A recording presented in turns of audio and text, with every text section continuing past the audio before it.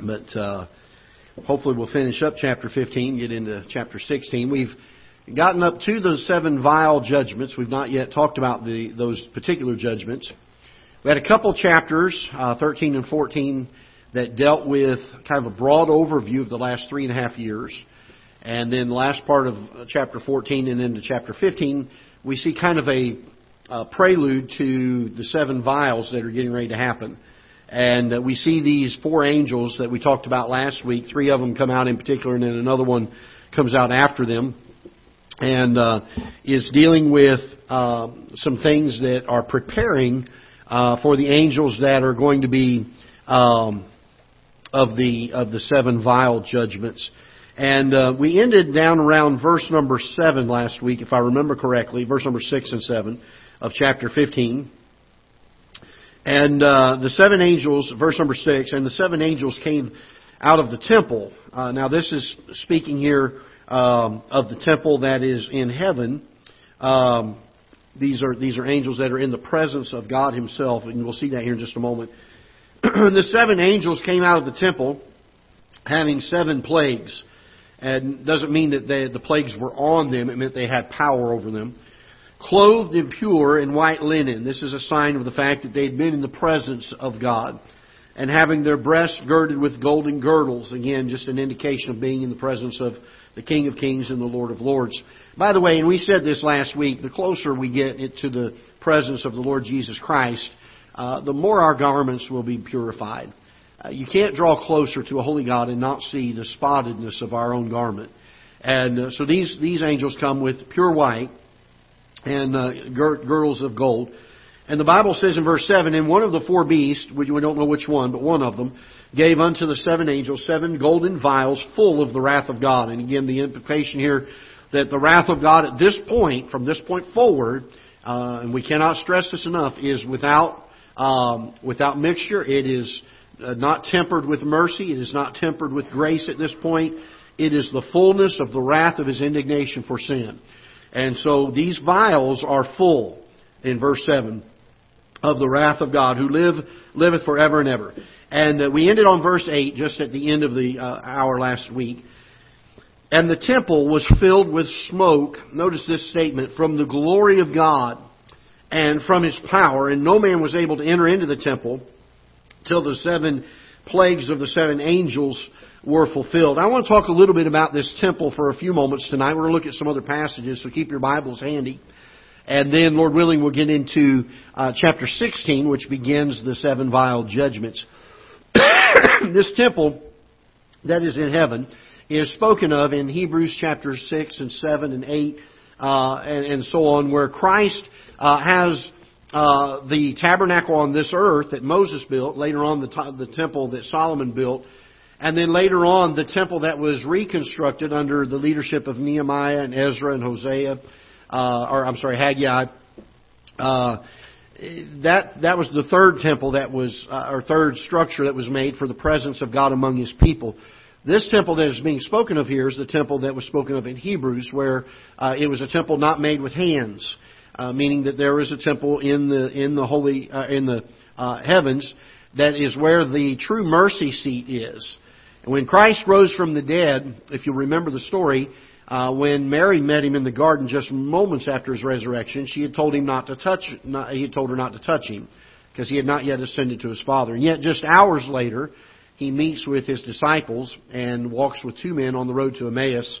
He's not worried about being touched at that point. And the reason is because sometime between those 2 meetings, He had ascended to the heavens and taken His own blood and sprinkled it on the mercy seat. It was one of the practices of Old Testament priesthood that once a priest was cleansed and bore the blood of the sacrifice, this perfect undefiled blood, that he could not be touched with anyone else unless the sacrifice or the blood would be defiled as well. And so Christ needed to ascend to heaven and sprinkle His blood on the mercy seat in the temple in heaven before He could be touched after His resurrection. And a very important fact that we understand of their practices of worship in the temple. There are a couple of references I want us to look at, if you will. Turn with me, let's see here, get to the right notes here. Let's go first of all to, do I have them here? Give me just a moment. I may not have brought the right notes here, but I can go from memory probably on these. Well, let's see here. Maybe I already threw it down. Okay. There we go. Chapter 15. There we go. That's where I wanted to be. Okay. So let's go to, first of all, let's go to Exodus chapter 40. Exodus chapter number 40. And this is when the tabernacle was being built. The children of Israel are in the wilderness wanderings at this point. Exodus chapter 40. And verse number 18. The Bible says, "And Moses reared up the tabernacle, and fastened his sockets, and set up the boards thereof, and put in the bars thereof, and reared up his pillars, and spread abroad the tent over the tabernacle, put the covering of the tent above upon it, as the Lord commanded Moses. And he took and put the testimony into the ark, and set the staves on the ark." Now the testimony in the ark were three objects. They were the tablets that held the Ten Commandments. There was an amount of manna that the children of Israel had gathered during their wilderness wanderings. And then Aaron's rod that budded. All three of those things were placed inside the ark. And those were for a testimony of God's miraculous provision, His protection over them, all symbolized by the Ark of the Covenant. In verse number 20, "And set the staves on the ark, and put the mercy seat above upon the ark. And he brought the ark into the tabernacle, and set up the veil of the covering, and covered the ark of the testimony, as the Lord commanded Moses. And he put the table in the tent of the congregation, and upon the side of the tabernacle northward without the veil." So he's setting up the temple. He sets up the Ark of the Covenant in the Holy of Holies. It is divided by the veil. We all understand and know that the veil that was rent at the time of Christ's death, that's the veil he's speaking of here. No one was allowed into that Holy of Holies, is what it was called, except the high priest. And he was only allowed to go in there one time a year to sprinkle blood on the mercy seat for the atonement of the sins of the nation. And so this is what Moses is setting up. Now, let's look over in verse number 30 for a moment. "And he set up the laver between the tent and the congregation, the altar, and put water there to wash withal. And Moses and Aaron, the sons, washed their hands and their feet thereat. When they went into the tent of the congregation, and when they came near unto the altar, they washed as the Lord commanded Moses. And he reared up the court round about the tabernacle and the altar, and set up the hanging of the court gate. So Moses finished the work." As soon as he makes this statement, the tabernacle is complete, everything is ready. Those that are going to serve in the tabernacle have been cleansed. Verse 34 says, "Then a cloud covered the tent of the congregation." The cloud has certainly represented the presence of God. If you'll remember, the children of Israel during the wilderness wanderings were led by a pillar of cloud by day, a pillar of fire by night. And the cloud was for protection, for guidance, and it indicated the presence of Almighty God in their midst. And so this cloud covers the tent of the congregation. Notice this phrase, "And the glory of the Lord filled the tabernacle." Now the tabernacle is very, very nice. They've done some tremendous things. The people have given sacrificially to it. In fact, they gave so much. Most pastors I talked to wish their congregations would be this way when they had something they were trying to do a building fund or something for. But Moses went to the people and said, "We want to build the tabernacle." They started bringing stuff in, and he had to tell them to stop. He said, "We've got more than enough." He had to tell them to quit bringing it. These folks were excited about the opportunity to build a place where God could reside in. They could be in His presence. And it's interesting that they were willing to do this. The tabernacle, as ornate as it was, as beautiful as it was, that was not what was glorified. What brought glory to the tabernacle was God's presence.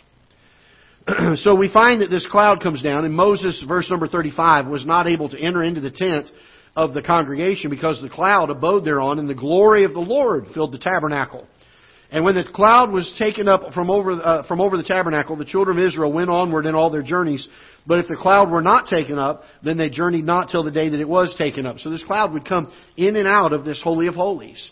And when it was in there, they stayed. When it came up, they knew to walk on. Remember the story of Moses when he went up on Mount Sinai to get the tablets of the commandments. And while he was up there, He wanted to see God. And God said, no man has seen me and lived.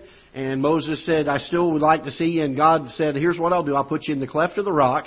I'll put you back around the corner here. I'll cover you with my hand. And He said, then I'm going to pass by. And He didn't tell Moses that he would see him, but He said, I'll let you see the hind parts of my glory. I mean, this is just the fringe of the fringe of the fringe, if you will, of the glory of God. And you remember what happened to Moses? When he came down off the mountain, what happened? He was glowing so bright that people couldn't even look on him. When you're in the presence of God, something happens. Years ago, Charles Weigel, I've shared this before, Charles Weigel, who wrote a lot of hymns and a lot of songs years ago, just a dear, precious saint of the Lord that just did a wonderful work for God. He had gone to Pasadena, California, and he wanted to go see the rose gardens. And while he was there for a meeting. So one afternoon he had some time and he went and they spent the afternoon just looking at the beauty and seeing all the roses there, these world famous gardens. Later that night he went to the meetings, and while he was at the meetings, several people came up to him and said, how did you like the gardens? And he was curious because he hadn't told anybody what his plans were. And he asked one of them finally, he said, how is it that you know of my affairs this afternoon? And the person said, that's easy. The fragrance of the roses still lingers on you. And I think of that illustration often as I think about, I wonder what lingers on us when we're in the presence of God. I understand God lives within, the Holy Spirit lives within us, but there is a difference between walking with God and being so enamored with the affairs of this life that we don't walk with Him very much. And you can tell a difference. You can tell a difference. The psalmist talks about a tree that's planted by the rivers of water. And you can tell when a tree's not getting enough water, can't you? First sign is what happens. The leaf starts to wilt, doesn't it? You start to see something wrong in the countenance. And isn't it amazing? Sometimes you can just tell when somebody's been around the Lord. I had a dear friend of mine a number of years ago. He's home with the Lord now. He was more than twice my age. His name was Dale Lantis. After my dad passed away, every Wednesday he would come to my office for, sometimes an hour, maybe two. And we would sit there and just share blessings and burdens of what God had been doing in our lives and our ministries. He pastored another church there in town. And we would sit there for an hour or two, and then we'd spend time praying. As a young preacher, that meant more to me. Because Brother Dale was one of those kind of fellows that when he went to the Lord in prayer, you felt like God just opened the door of the office and walked right in. You knew Brother Dale loved to walk with his Savior. I remember when he got sick and went to the hospital, I went to see him one day, and he began to tear up and started crying, and I thought he was uncomfortable or was missing his family or was worried about leaving. Pretty well knew that he was not going to recover or come out of the hospital. I said, Brother Dale, what's wrong? And he said, I can't read my Bible anymore. And it broke his heart. I wonder what would happen if we would learn to have the presence of God in our lives, where we would walk with Him and we would talk with Him. Can I tell you this? He's willing. He's willing. The problem is usually on our side of it. We're too busy. He sits there at that door knocking all day long, wanting to do it, wanting to commune with us and sup with us and fellowship with us. And we're too busy to answer the door. We keep running about doing all the craziness of this world. And we don't have time for Him. And as a result, we don't have the glory of God displayed in our lives. As a Christian, is that not what we're to do? To glorify Him? To let men see our good works and glorify our Father which is in heaven? Aren't we to love Him with all of our heart, with all of our soul, with all of our mind? Isn't that the greatest commandment? Aren't we supposed to be an example and to show others the joy of the Christian life and to show them Christ? And yet many of us who have the ability to say, I can be in His presence. And when I come out of it, it's just going to shine all over me. It's going to come out my mouth. It's going to come out in my countenance. It's going to come out in my actions. It's going to come out in the way I conduct myself, the way I look, the way I speak, the way I act. It's just going to come out in every aspect of my life. Why are those things lacking in our lives? The answer is because we're not spending enough time in His presence. Because everything we find in this book, even beginning with these angels that came out of the temple, out of the temple in heaven, And even seeing these things about the God's glory and His presence, everything points to the fact that we have the glory of God in us more and shining out of us more when we spend time with Him in His presence. Let's look also in 1 Kings. 1 Kings is a similar situation. Solomon has finished the temple now. This is the permanent place that they have built for him. And can I say this? Solomon, and if you can imagine the magnitude of his splendor that God has blessed him with, the temple of Solomon was one of these things that, to be honest with you, could not even fully be described and comprehended without having seen it ourselves. I've read books and illustration, or people that have done artist renderings of illustration of what they believed Solomon's temple would look like. And I would say this, I don't think they've even done it justice. Solomon's temple was grand. It was certainly a wonderful thing to look at. Look in 1 Kings chapter number 8. 1 Kings chapter number 8. And let's look in verse number 10. 1 Kings chapter 8 and verse number 10. And it came to pass, when the priests were come out of the holy place, that the cloud filled the house of the Lord. And here again we see the cloud filling the house of the Lord as an indication of His presence coming upon it. We find in 2 Chronicles, we're not going to turn there and read this passage for sake of time tonight, but 2 Chronicles chapter 5 and verse 14 tells of a similar situation with regards to the temple of Solomon, recurring the same account. Now, if you will, turn with me to Haggai in your Old Testament. Haggai chapter number 2. Zephaniah, Haggai, Zechariah, Malachi. So just a few books back from Matthew. So if you get to Matthew, you've gone too far. Okay? Haggai chapter 2. In chapter 1, God gets onto the nation of Israel because they started to rebuild the temple. After Solomon's temple was destroyed under Nebuchadnezzar and the Babylonian Empire, and the Medes and Persians came along, and they allowed Nehemiah to go back to Jerusalem and to rebuild the wall and to rebuild the temple.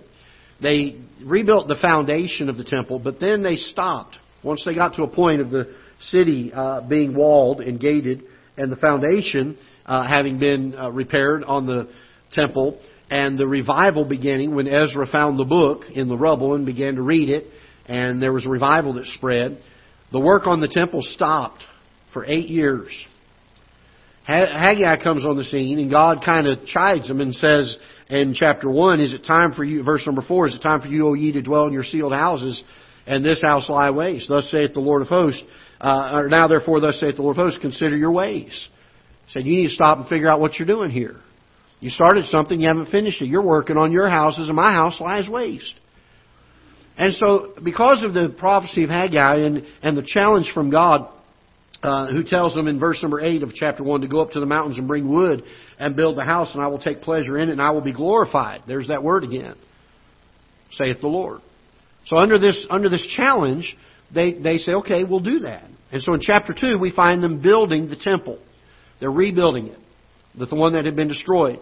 And as they're rebuilding it, there are some older folks in the congregation that remember Solomon's temple. They saw it with their own eyes. And as these folks are building this second temple, they're criticizing. They're saying, oh, this temple is nothing like Solomon's temple. And really, I mean, kind of discouraging. You ever met somebody like that? They may not intend to be discouraging, but they're discouraging. These folks were doing that.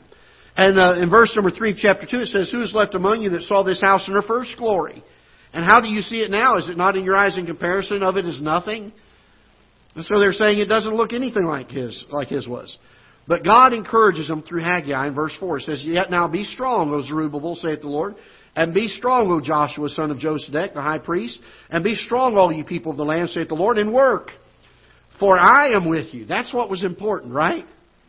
The presence of God was what was important here. The temple was great, and building it was great. But the most important thing was not the structure, but what filled the structure. That's what brought the glory. In verse number 5, according to the word that I have covenanted with you when you came out of Egypt, so my spirit remaineth among you, fear not. For thus saith the Lord of hosts, yet once it is a little while, and I will shake heavens and earth and the sea and the dry land, and I will shake all nations, and the desire of all nations shall come, and I will fill this house with my glory, saith the Lord. The silver is mine, the gold is mine, saith the Lord of hosts. Now I want you to notice verse number 9. The glory of this latter house, this one that's not even to be compared to Solomon's temple. Verse number 9, the glory of this latter house shall be greater than of the former. What brought the glory? The beauty of the structure or the filling of the Lord, the filling of God? When God came into that second temple, that's what brought glory to that temple. Now let's make application of it. Spurgeon always said the message begins when the application begins. Here it is. This building, Ketha Heights Baptist Church, is not the house of God. We call it that, but that's not what it is. Where's the house of God today? Where does He reside on earth today? Inside of us. We are the temple of the Holy Ghost. Now, let's take what we've learned here. Does making the outside look really good, is that what brings the glory to the temple of God? No. The filling of God's presence inside of us is what will bring glory to that beautiful structure. Ladies, I'm sorry to tell you this. You can put all the makeup on you want. You can have whatever facelifts you want. You can go to the beauty parlor and get your nails done, your toes done. And people can look at you and say, how beautiful. But that's not where your glory is. Your glory is in, have you spent time with God today? Have you been in His presence? Does He indwell us in fullness? Does He have that freedom and free course in our hearts and our lives? Our yieldedness to Him. Think about this. The most beautiful people physically that we know in the world today are usually some of the most ugly people on the inside that we know. Isn't it amazing that even the world notices that the true beauty of a person is where? On the inside. That's even the world understands that. We as Christians understand that when God works on the inside, that's where true beauty comes from. That's where God is going to be glorified the most, is in the inner man. I'll tell you this. When the fullness of His presence is inside this vessel, it cannot help but spill out. I'll look right when that's the right way. When His presence is filling me up and full and overflowing, I've yielded myself to Him, and He has free course in every aspect of my life, that means He can control my tongue. That means He can control my eyes. He can control my ears. He can control my thoughts. He can control how I look. He can control how I act. And if He's controlling all of that, He's the one that gets the glory for it, not me. Now let's go back to Revelation chapter 15. All of that for one verse. Let's take a look at it and see what it says here. Verse number 8, the temple was filled with smoke from the glory of God and from His power. Can I challenge us tonight to keep this thought in mind, that the glory of this vessel, the glory of your vessel, is not in what we can make ourselves try to be outwardly. It is in what we can have inwardly as being fully yielded to Christ and letting Him have He can just fill every part of this vessel. It's just like the other day when I gave the illustration of a full cup and it's full of my will. God can't do anything in there, can He? It's already full. So I've got to empty my will out. But then all I have is an empty vessel. And that's when I come to God and say, God, I don't want all of my will in my cup. I want all of your will in my cup. I want to yield myself fully to you. I want you to fill every part of this fleshly vessel, this earthen vessel. I want you to fill it. That doesn't come by getting more of Him. That comes by us giving up more of ourselves to Him. And that's how He's able to do that. That's how He's able to do those things. Look in verse number 16, or chapter number 16. We're going to get a little ways into this, and we may get through it tonight. I don't know. Do y'all believe in miracles? We got 9 minutes left. Can we get through the 7 vile judgments in 9 minutes? Here they are. 1, sores. 2, sea becomes blood. 3, rivers become blood. No, I'm not going to do it. All right. Chapter 16. And I heard a great voice out of the temple saying to the 7 angels. This is how we know that they were in the presence of God. Because they were in the temple. They came out of it. The voice comes from the temple, so we know God is there. So these angels had been in His presence. So go your ways and pour out the vials of the wrath of God upon the earth. They were commissioned to do what their purpose was. And this was not their purposing. This was God's purposing. We're going to see something here at the third, I think it's the third vial, that I think is very important for us to note. Let's look in verse number 2. The first went and poured out his vial upon the earth, and there fell a noisome and grievous sore upon the men which had the mark of the beast, and upon them which worshipped his image. So we find this noisome and grievous sore. There was a plague in Egypt that was much like this, where Moses brought sores on the Egyptians, and boils and open sores. I'm reminded of Job and how his sores were from the top of his head to the sole of his feet. In Job chapter 2, it talks about that. And I believe that when the Bible talks about these sores being very grievous upon men, is that it's going to cover their whole bodies. Now, I will say this. There's a lot of people out there that I was sitting with some friends of mine, Bobby and Gretchen Brown, a number of years ago. And they were personal friends with a fella who was a nuclear scientist. And he was employed by the United States government at that time to develop a battery that was powered by the heat of the skin. The little chips that you see people implanting now in our skin, some of them have active, they send out a signal where they can be tracked, and they have a little battery in them. And the battery has a nuclear reaction inside that little bitty battery that is powered by the heat of the skin. And this is the guy that developed it. He was personal friends with them and was telling them about this. And he told them, he said, as I was reading Revelation, I saw this thing about the sores. He said, it dawned on me, if everybody has these things in their skin, he said, it would not take but one bad blast of electromagnetic pulse to explode that battery. And he said, if it did so, almost immediately there'd be boils and sores all over them as a reaction to this. Now, I say all that to say, there are people out there that will tell you a story like that and say that's probably what it is. And it may be, I don't know. But can I tell you tonight, God doesn't need that to do this. If the vial gets poured out, He doesn't have to use a human means to cause it to happen. Understand, this is the wrath of who? Man? No, this is the wrath of God. And God is able to do what God wants to do. And so be careful trying to say, well, boy, I see this technology and boy, it fits in there and it could be. It could be and it may be. I don't know. Maybe that's what God uses. But understand this. God does not have to use man's intelligence to accomplish His purpose. God is all powerful. And if He pours out a vial and wants boils on men, whether they have something in their skin or not, they're going to have boils. Because God is going to do it. So be careful about, you'll hear some of these guys on prophecy and they'll tell all these stories and they're neat, they're interesting, and we think, wow, that's something. God's going to do what God's going to do. And He's going to do it in a way that there's going to be no doubt He's the one behind it. You're going to see that in just a moment. In verse number 3, the second angel pours out his... let me go back. Verse number 2. So the vial only is on those that take the mark of the beast, those that worship the image. It is not on those that are sealed by the Lord Jesus Christ that have survived persecution up to this point. It will not come on them. Verse number 3, and the second angel poured out his vial upon the sea, and it became as the blood of a dead man, and every living soul died in the sea. That's an interesting phrase, soul, because fish don't have souls, but yet I believe this is speaking here of every living thing, including those men that are on the boats in the seas at the time that this happens. Now, I don't understand the catastrophic event that this will be when it happens, or how it will happen, but the Bible says that every living soul died in the sea.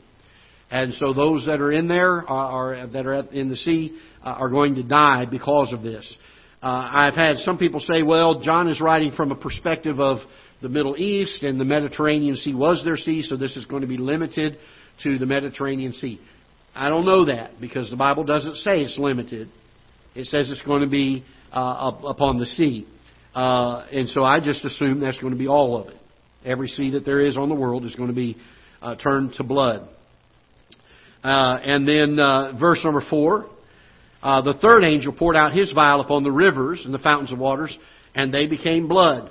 And again, we find that now the fresh water is plagued.